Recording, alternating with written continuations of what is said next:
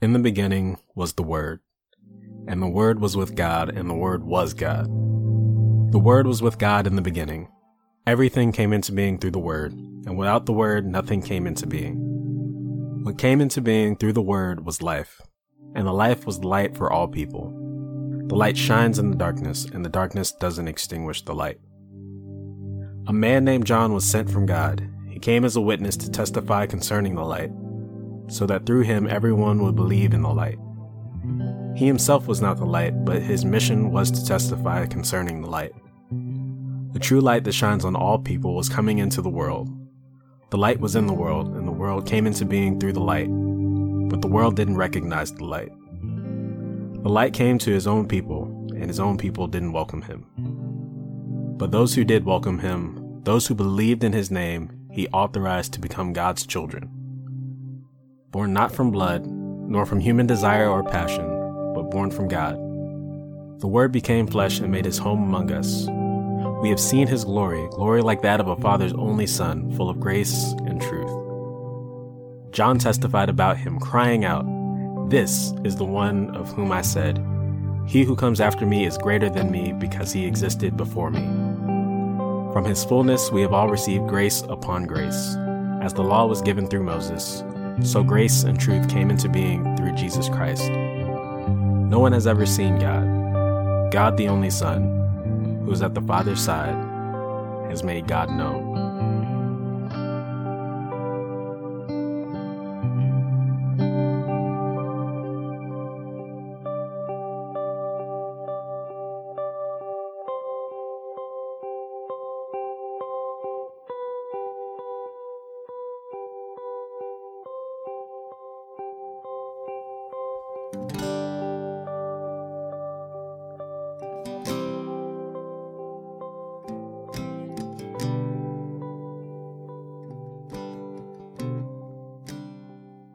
In those days, Caesar Augustus declared that everyone throughout the empire should be enrolled in the tax lists.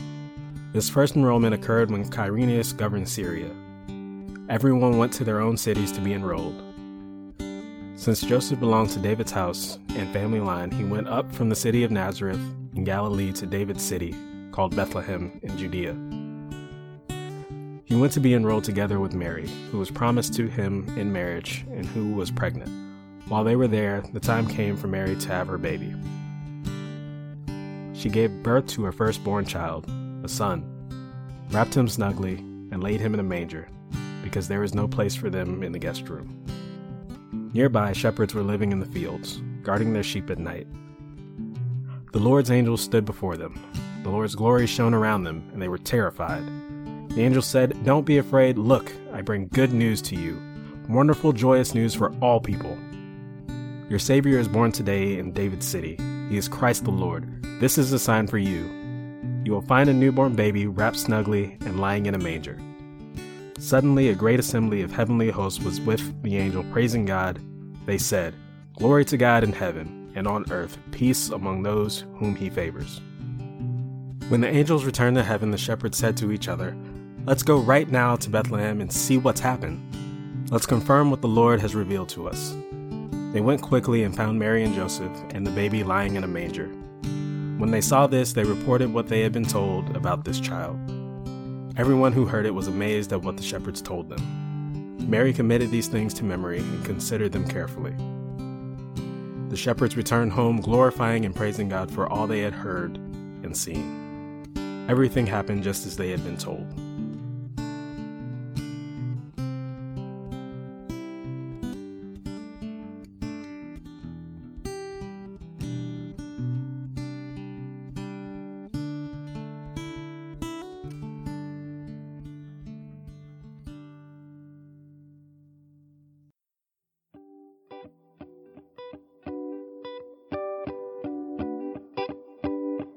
Thanks for listening. Make sure to visit our website, citruschurch.org. If you found refreshments in this message, share it with a friend. And hey, God loves you.